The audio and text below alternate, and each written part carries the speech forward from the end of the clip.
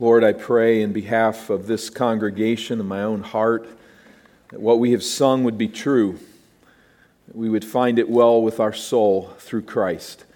And I pray that you would allow us to journey forward in the Christian walk, that we would be faithful to your call upon our lives as a congregation, as individual Christians. I pray in behalf of those who have not yet come to the light of the gospel.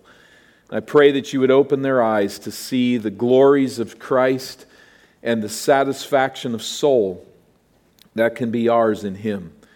Lord, I pray that you would work in and through us, and in this time together we give it to you, we dedicate it to your glory and honor, and pray that you would allow your church to feed upon your truth and to grow in Christ, in whose name we pray. Amen. Distraction can be a deadly killer. Becoming distracted by a small matter can steal one's focus away from far greater matters, such as staying alive. There's a Taft Point towers 3,500 feet above the valley in California's Yosemite National Park. There was a married couple recently that attempted to take a selfie at the cliff's edge of Taft Point. But their focus on getting a nearly meaningless picture distracted them from the far more important task of staying alive, and they plummeted to their deaths. Their tripod stood at the cliff's edge, marking the spot of their departure from this world. If they had it to do over, they'd skip the selfie. Recently, a local driver was texting and driving. She ran a red light and killed another driver. The harsh consequences for this woman will follow her the rest of her life. If she had it to do over, she'd ignore the text. These are serious accounts, and we can pile many others on top of them. Distraction can also kill not only physically, but in a metaphorical way. A married man of 5 becomes so fixated upon his job that he loses his relationship and all respect with his 5 children and with his wife. He drifts away from that relationship. Distraction takes it away and kills it. Distraction can prove deadly to relationships. And Christian, the most deadly distraction that we may ever face is the temptation to drift away from the message of Jesus Christ crucified and risen. To become so distracted with something else that we lose Him. Picture it this way. We have 3 friends in a fishing boat on a river. And they know that there's a deadly waterfalls not too far down the river. If they pay careful attention to their location, they can maintain that location and they can fish all day without any problems. But if they allow their boat to begin to drift too far, they'll come with these strong currents to be pulled over that falls. Keep that picture in your mind. They can drift away to a point of no return, and they can be taken over the falls to their death. In like manner, we must pay careful attention to orient our lives to the person and the work of the Lord Jesus Christ, refusing to drift away from our faith. It takes active faith, it takes concentration in this world to continue to persevere in our walk with Christ. This strong warning is the implication of the glorious exaltation of Jesus that we find in Hebrews chapter 1. As we come now today to chapter 2, let me remind you of the background we gave last week concerning the Hebrews, their deep reverence for angels. I don't think they were in any temptation of worshiping angels. Some would argue that. But this deep reverence for angels, this attraction to angels, was tempting to. The temptation was to drift away from Christ. And so the author is addressing that issue behind this text, as well as the complication of Christ's incarnation. The Hebrews knew very well that angels are superior beings to man for now. And so Jesus Christ in the flesh was perhaps compromising some of their perception of the gospel. Then thirdly, the early church's typological reading of the Old Testament. That pertains specifically to what we looked at last week and how they read the Scriptures to see the fulfillment in Christ. And so these texts that we read in chapter 1, as you just peruse that with your eye, these are their John 3:16s. I mean, this was their Bible. They knew these texts were about Christ, the fulfillment of the prophetic word. And then the author's contextual game plan. And that is to bring the string of texts that exalt Christ one after another in chapter 1, to bring it to this point in the context of their being so enamored with angels and in the danger of drifting away from the faith. That's where he's heading in all of this. To which of the angels has the Lord ever said these things? So notice verse 5 of chapter 1. Verse 5 of chapter 1, for to which of the angels did God ever say? And then in verse 13 of chapter 1, to which of the angels has he ever said? So that grouping there together, has God ever said these things to angels? No, but he says this to the Son. The Son is superior in eternal ways, in ways beyond comprehension to the angelic realm with which they were very enamored. So as chapter 1 unfolds, angels are superior creatures to man, but not to Christ. Jesus was a man made for a time lower than the angels in that sense. But the Hebrews needed to remember that Jesus was not only man, but that he was the one true and living God. And that is made very clear in chapter 1. For Jesus is the creator. He is the sustainer. He is the sovereign heir of the universe, of all that is. Jesus is the firstborn of the universe in the sense that he is the ascendant Lord of heaven who reigns over all. Firstborn in that sense of the word. Jesus is the Son of God, not in the sense that he is created by God or fathered by God as we use the term, but in the Hebraic sense that the Son does everything the Father does with equal authority. All the fullness of the divine dwells in him in bodily form. So Jesus, as the one-of-a-kind Son, is himself God, verse 8, although distinct in the single triune being from the Father, verse 9. He is addressed as God, and there's reference then to his God, both being true, both held in tension together. The one-of-a-kind Son as God, verse 8, distinct in the single triune being from the Father, verse 9. So the chapter ends then by asserting that Jesus is seated on the throne of the universe. You see that in verse 13. To which of the angels has he ever said, sit at my right hand until I make your enemies a footstool for your feet? This is said only of the Son. This question then, verses 5, ending there, collecting there at verse 13, is what the author brings before the Hebrews to arrest their attention that they not drift away from Christ crucified and risen. Again, they were not worshiping angels, but they were enamored by them. So the author paints an exalted picture of the risen, reigning Christ, and then comes to the first warning passage of the book of Hebrews. We find here then in chapter 2 and verse 1, first of all, the imperative. Pay close attention to Jesus. That's the obvious implication of what he has said. Verse 1, therefore, we must pay much closer attention to what we have heard, lest we drift away from it. What had they heard? They had heard the message of Christ crucified and risen.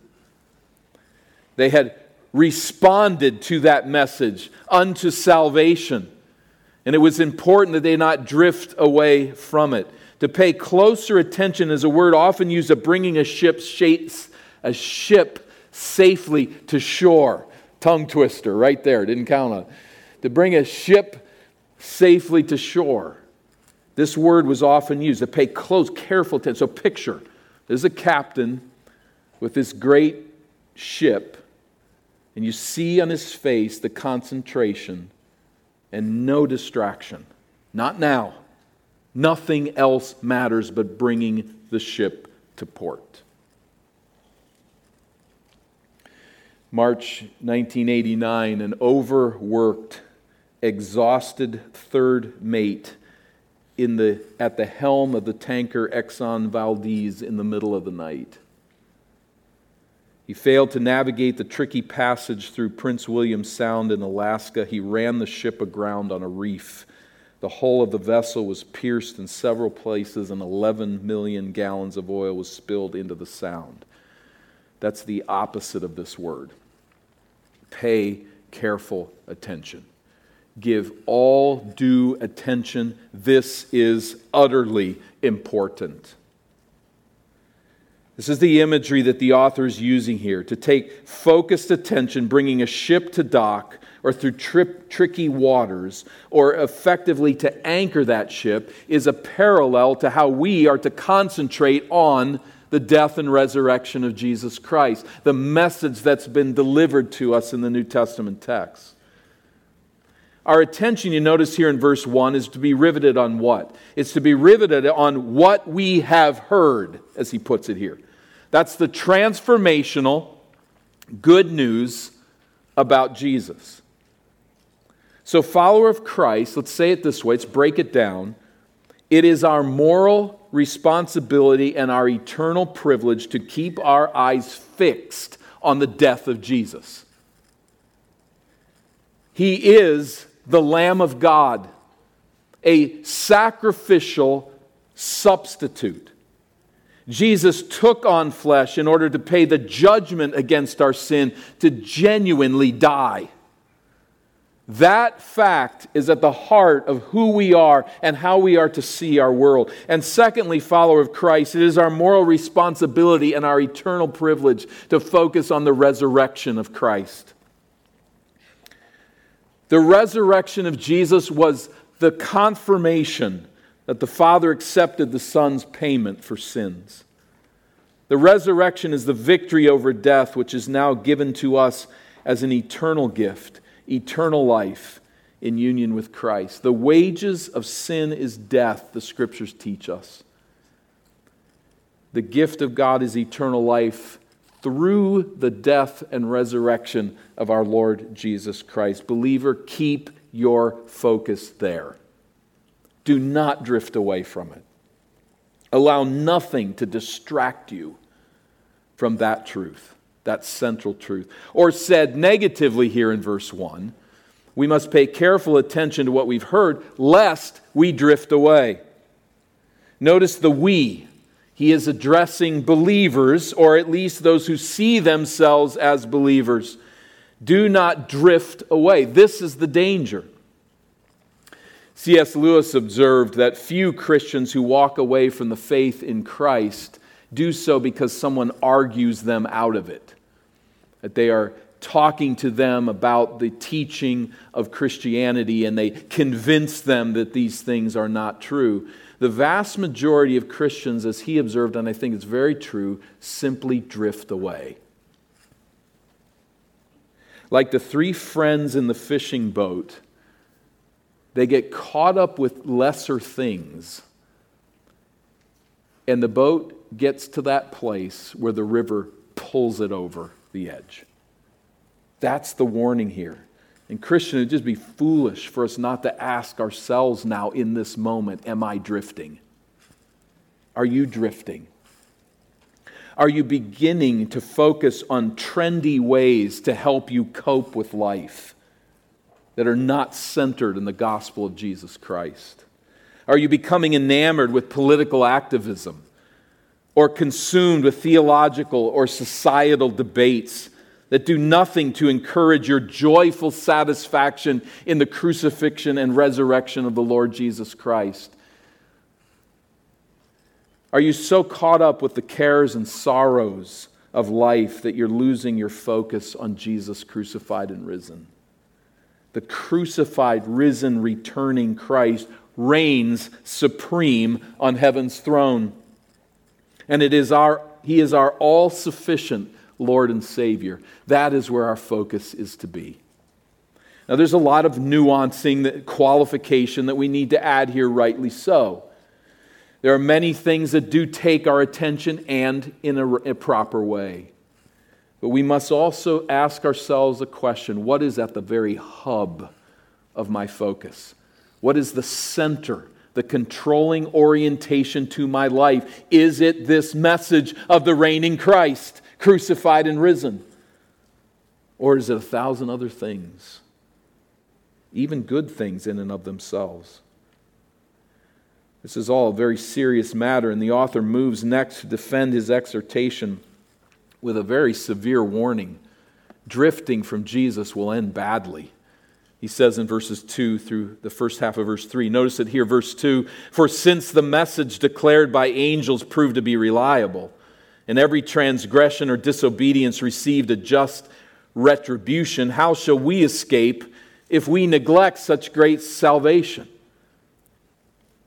For since the message, let's take it apart, a little piece by piece here. Notice verse 2. For since the message declared by angels proved to be reliable. The message he's talking about here is the giving of the Mosaic law on Mount Sinai. By angels, he means there, it could be translated, it might be more helpful to translate it through angels, but he means by the mediating work of angels. So the Mosaic law given to Israel on Mount Sinai was mediated through angels. God is the author of the message of truth to Israel, and God commissioned angels to convey, to be involved with the giving of the law. Now that's a side doctrine, isn't it? Did you think of that recently? That angels were involved in the giving of the law. But we find it is the case here, but also Stephen mentions this in his speech in Acts chapter 7. He says he speaks of the law as delivered by angels. Paul in Galatians 3 and verse 19 speaks of the law put in place through angels. And this law, we notice here, was reliable. So the Hebrews would have probably thought about this a lot more than we do. That there was angelic involvement in the giving of the law, and it was reliable, a reliable word from God.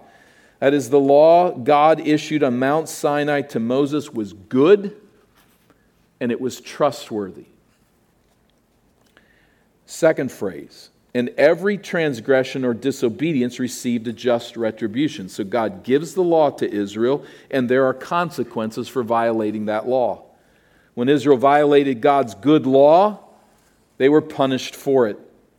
God is just, God is righteous, and He holds His people accountable to obey His true word.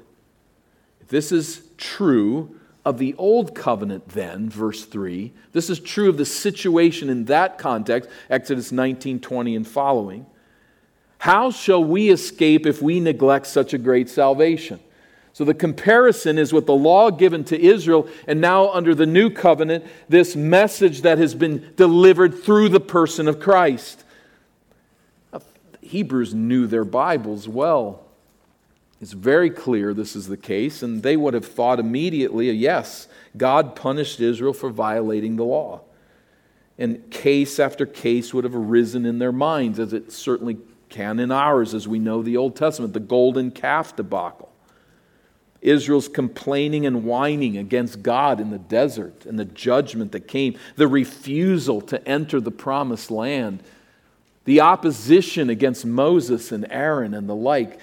They would have said, yes, under the law, God is just, and He held His people accountable. There was punishment for their sin. Now the author's saying this, working from lesser to greater. Here's the point.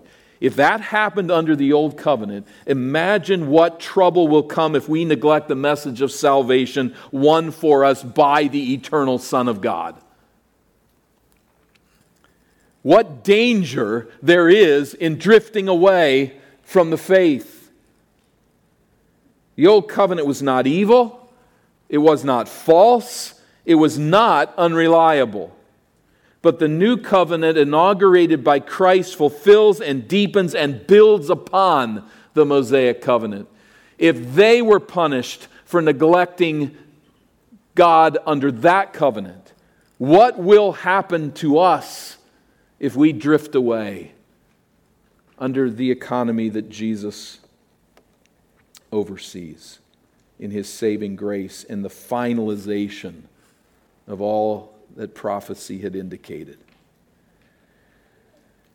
The new covenant inaugurated by Christ fulfills, it deepens, and it builds on this Mosaic covenant. Do not go back there. Do not drift away to a side issue, a distraction of concentration on angels. Study them. They're real. Know about them. But do not allow that focus to draw you away, is what he's saying to these original readers. What does it say to us? Follower of Christ, we see it here very clearly. We stand in a very privileged place in salvation history. We stand in a place where there are no more animal sacrifices that are necessary. You know, there are people in this world that continue to offer animal sacrifices. In their religious pursuit of the gods as they know them, they still sacrifice animals. There's a whole slew of more people that don't offer animal sacrifices, whose people and religions once used to. And they don't know why they stopped. Just not very convenient, I suppose. Not a whole lot of fun. But they just don't do it. Why, Christian, do we not offer sacrifices to God? Because we know the Lord Jesus Christ is the final sacrifice. We know that the sacrificial system has been completed in Him. We have, secondly, the indwelling Holy Spirit, regeneration that brings conviction of sin, that brings, by God's grace, slowly over time, progressively, power over sin. And we have peace in the place where there once was anger and hostility and sensuality that ruled our lives. Slowly but surely pulling away from these powers, we have the indwelling Spirit so that the law is not written merely in stone, but on a soft and tender heart toward God. This is our privilege on this side of the cross. But with this higher privilege comes then a higher responsibility, not to neglect what Christ has done. How foolish to pull back to the law. How foolish to get oriented to angels, and for us to get oriented to a lot of other things. We'll discuss that here in a moment. But the command then is, do not drift away from the gospel by becoming spiritually distracted by lesser interests. The warning that backs up that command: there's a great danger in drifting away from and neglecting the great salvation that is in Jesus Christ. But I think it finishes it out so well here by looking at the grounding of all of this. What is the solid ground under our feet as we heed this warning? Is the author right to make such claims to his readers? Our grounding is the salvation in Jesus, which is absolutely certain. And that certainty is teased out here at the end of verse 3 and into verse 4. This salvation, this great salvation, verse 3, was declared at first by the Lord. It was attested to us by those who heard, while God also bore witness by signs and wonders and various miracles and by gifts of the Holy Spirit distributed according to His will. It was, that is, the message of salvation in Christ was declared at first by the Lord. Notice that word by. You see it there in verse 3. By the Lord. Connect that up to verse 2, by angels. It's the same Greek phrase, and again could be translated through.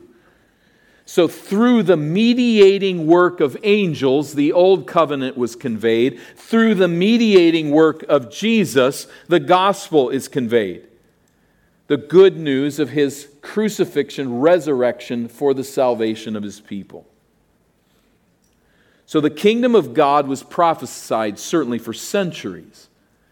But it was Jesus who came announcing that the kingdom is at hand. Jesus preached and embodied the word of God to his people. And that word that Jesus proclaimed and embodied in flesh, it was attested by those who heard. Who's he talking about? Here is, I think, specifically the apostles. Could have included others, but certainly at the center of it was the apostles who heard the message of Jesus and conveyed it on. Notice here that the author includes himself in that. I think that's important here. Declared, verse 3, declared at first by the Lord and attested to us by those who heard. Just look at Galatians 1, and you'll see that's not how Paul ever spoke of himself. I think this is one of the strongest texts that indicate this was not written by the Apostle Paul, but rather by one who heard the message himself from the apostles as the Hebrew believers had heard it. But not only did the apostles of Christ bear witness to his teaching in the New Testament, but we find here in verse 4 that God also bore witness by signs, wonders, various miracles, and gifts of the Holy Spirit distributed according to his will. That is, God himself validated the authenticity of the apostles' message about salvation. God bore witness to the truth of that message by granting to the early church various spiritual powers and signs.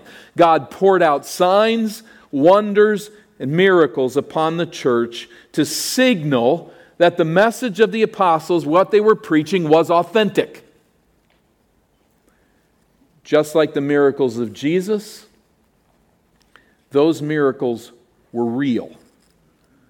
They were undeniable, even by unbelievers.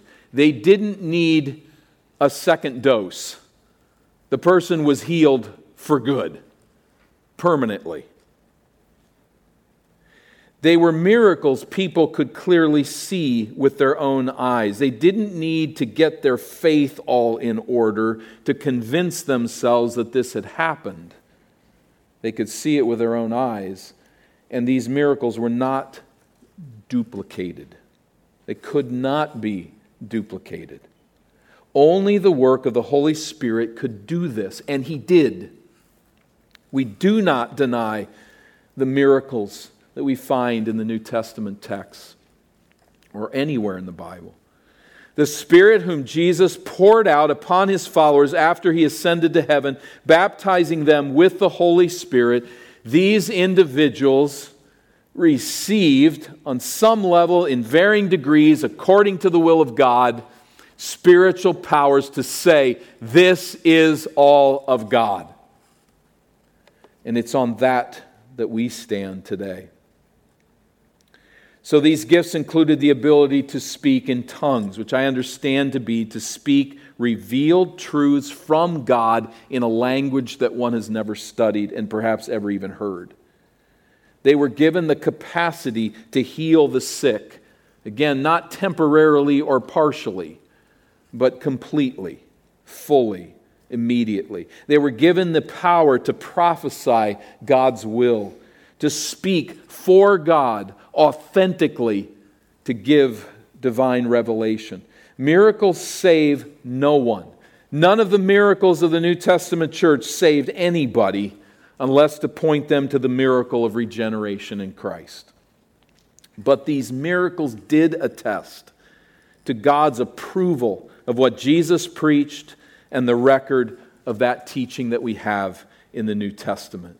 It reminds us of the Apostle Peter. Remember his words? We did not follow cleverly devised myths when we made known to you the power and coming of our Lord Jesus Christ. That's not what we're up to here. We saw his glory. We speak his word. And these miraculous powers from above indicate that this is a message from above, not from below. Christian, the truth that we can take from this today, our faith does not rest in fanciful tales. It is rooted in the words of the incarnate Word, Jesus Christ. It is encoded in the God-breathed pages and text of the New Testament. And that message was authenticated by miracles performed by the early church. It's in this heritage that we stand. It's on this ground that we trust that gospel.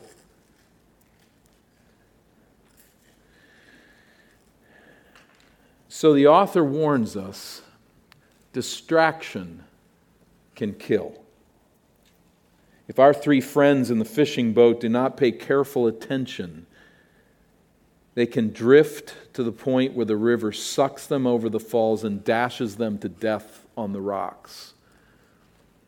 I spoke of this couple that went over the edge of this cliff. It's a horrifying story. Not nearly as horrifying as what will be if you drift away from the faith. That's true horror. And this writer stands before us and says, don't drift, Christian. Don't slip away. Don't lose sight and leave Christ. The danger of drifting away from Jesus is far more serious than any physical death that we could suffer. Drifting for the Hebrews was fixation in part upon angels. It was a desire to identify perhaps with old covenant followers that would allow them to avoid some persecution and the like. We'll get into that more, Lord willing, in the future. But this distraction placed them in danger of drifting away from the faith. Their focus was being drawn away from Christ crucified and risen, and that neglect of Christ led to the neglect of the assembly, chapter 10, verses 24 and 25, which further siphoned off their faith. It began to leak away from them as they distanced themselves from the proclamation of that gospel in assembly. We're really not, it doesn't seem to me, in grave danger of becoming fixated on angels. Go back about 20 years and that might have been the case. If those of you old enough to remember that, the old touched by an angel thing and all that crazy time. Utterly sentimental in its orientation, but I don't really see a whole lot of that going on or a whole lot of temptation there. But in our societal setting, which is distinct, we're more tempted with things such as this. The danger to construct our own personal journey of self-understanding, self-improvement, and self-advancement. That is a place where Christians in our context are drifting away. We get so involved in coping, so enamored with the latest trendy book or seminar, we get so caught up in self-fulfillment that we can drift away from Christ in the process. And there's a lot of verses put into this and a lot of emphasis on Jesus in name. But I think the church of Jesus Christ in this land right now needs to be carefully warned about the psychologized view of man and the Christian life. We are really drifting away from Christ crucified and risen as sufficient for our Christian lives. And I think the author of Hebrews, he wouldn't talk to us probably about our being enamored with angels, but he would say, watch that. Watch that. Citing the work of Middleton and Walsh, commentator George Guthrie notes that the unique temptation of our time is to seek autonomous personal advancement. That's what we're all about. Don't tell me what to do. I'll do it myself. I'll do it my way, and I need to improve and become important, or whatever it is. Often that includes image reshaping, from changing our physical appearance to how we relate to others. Every aspect to reimagine who I am. This is our fixation. And they bring out the idea that in an almost bizarre way, this is also connected then to the idea of securing our status as a victim. We are falling in love with being victims. And anymore, it's almost a claim to legitimacy to say, here's how I've suffered, here's how I'm a victim of others, here's how I'm a victim of the system or these persons or whatever. This rather bizarre combination of focused self-advancement with finding my worth in victimhood puts Americans in a state of self-contradiction. I want it all, on the one hand, and I'm paralyzed in the face of it all, on the other. These authors point out that this orientation tempts us then to drift from an orientation of who is God and what do I owe Him in communion with His blood-bought church. That's set aside. Who is God and who am I in communion with His blood-bought church? And it is replaced with what can God and the local church do to help me cope as a victim of the wrongs that others have committed against me and the cruel world that hinders my self-actualization. My becoming everything that I can be as I want to be. The suffering's real. I don't mean to minimize it. The challenges are many. But the critical question American Christians are so tempted to ask these days is, what can God and His local church do to help me find this self-fulfillment of becoming all that I can be on my terms? Don't drift away. And then when that ceases to happen within the context of a church, when my autonomy is threatened by some relationship in covenant with God's people, I drift away from them and I drift away from Christ. This is our challenge. And I don't mean to speak of everything that could be said, but it's this type of way that I think we need to apply what we see here. So a few encouragements along the way. Where do we go with it? What do we do with it? Not thought out as well as I'd like it to be, and I hope that we can talk about it this week as a church, and you can talk about it as families and individuals with one another. How do we work it out? But one thing I think that's certainly necessary to not drift away, to not neglect this great salvation, is to revel in prayer every day in the gospel. Can you answer this right now in your own heart?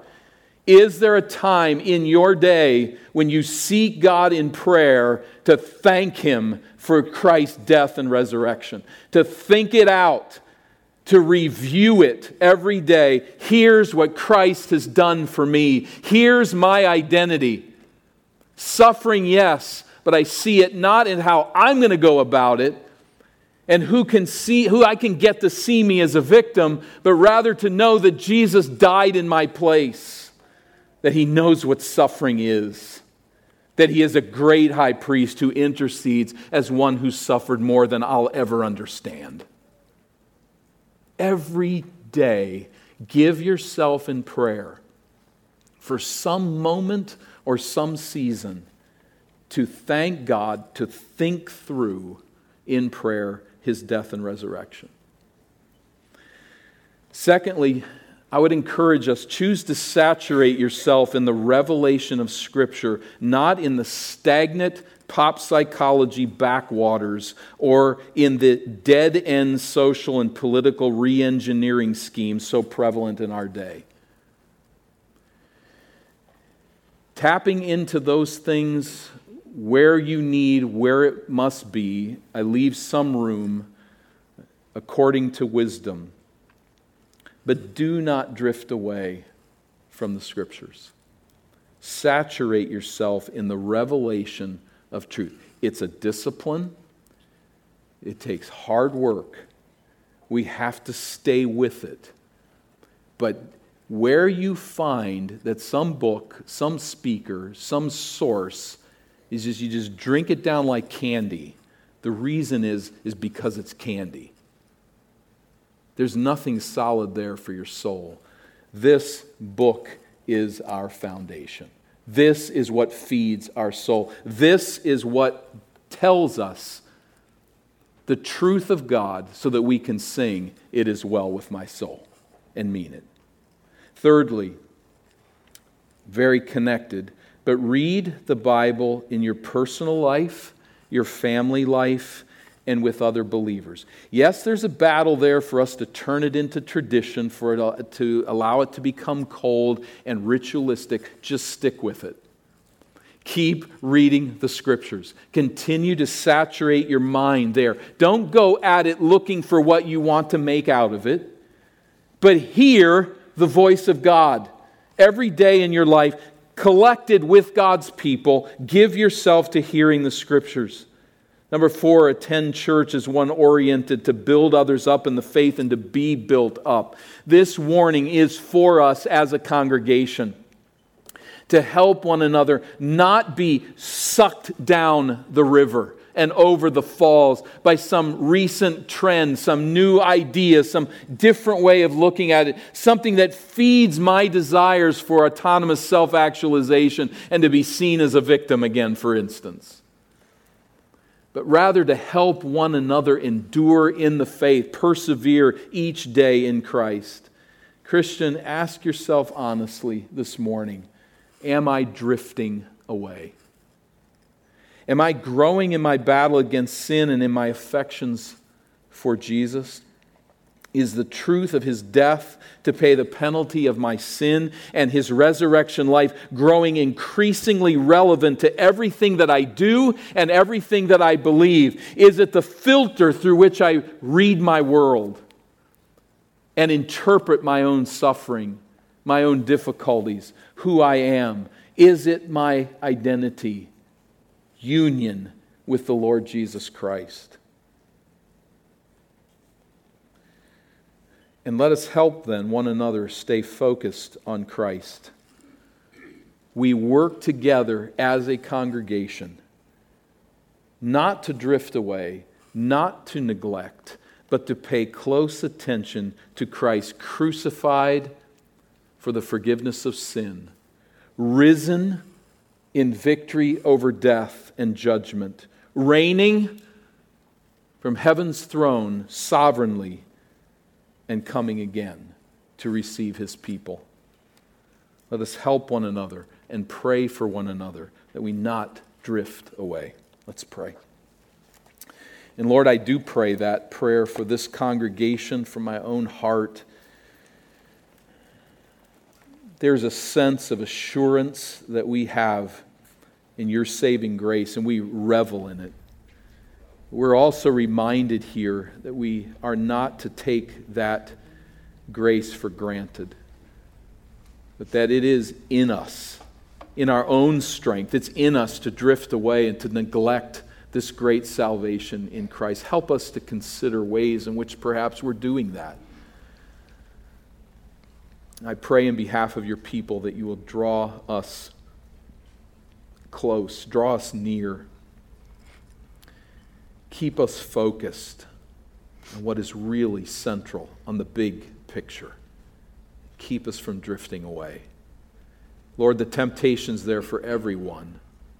But I pray, like those 3 friends in the boat, that we'd keep paddling forward, that we'd keep our eye fixed on Christ ahead, that we would not lose ground and drift away. For those who know not Christ as Savior, we ask that You do a work that You alone can do and open their eyes to this central message. If they do not know You as Savior, then Christ crucified and risen is not at the center of their identity, is not the navigator, the helm of their life. I pray that you'd bring that peace of soul that comes when one turns from sin and trusts in Jesus crucified and risen for saving grace. Do that work among us, we pray, and may we stay on. May we not drift away, but may we continue to exalt in this great salvation. Through Christ we pray.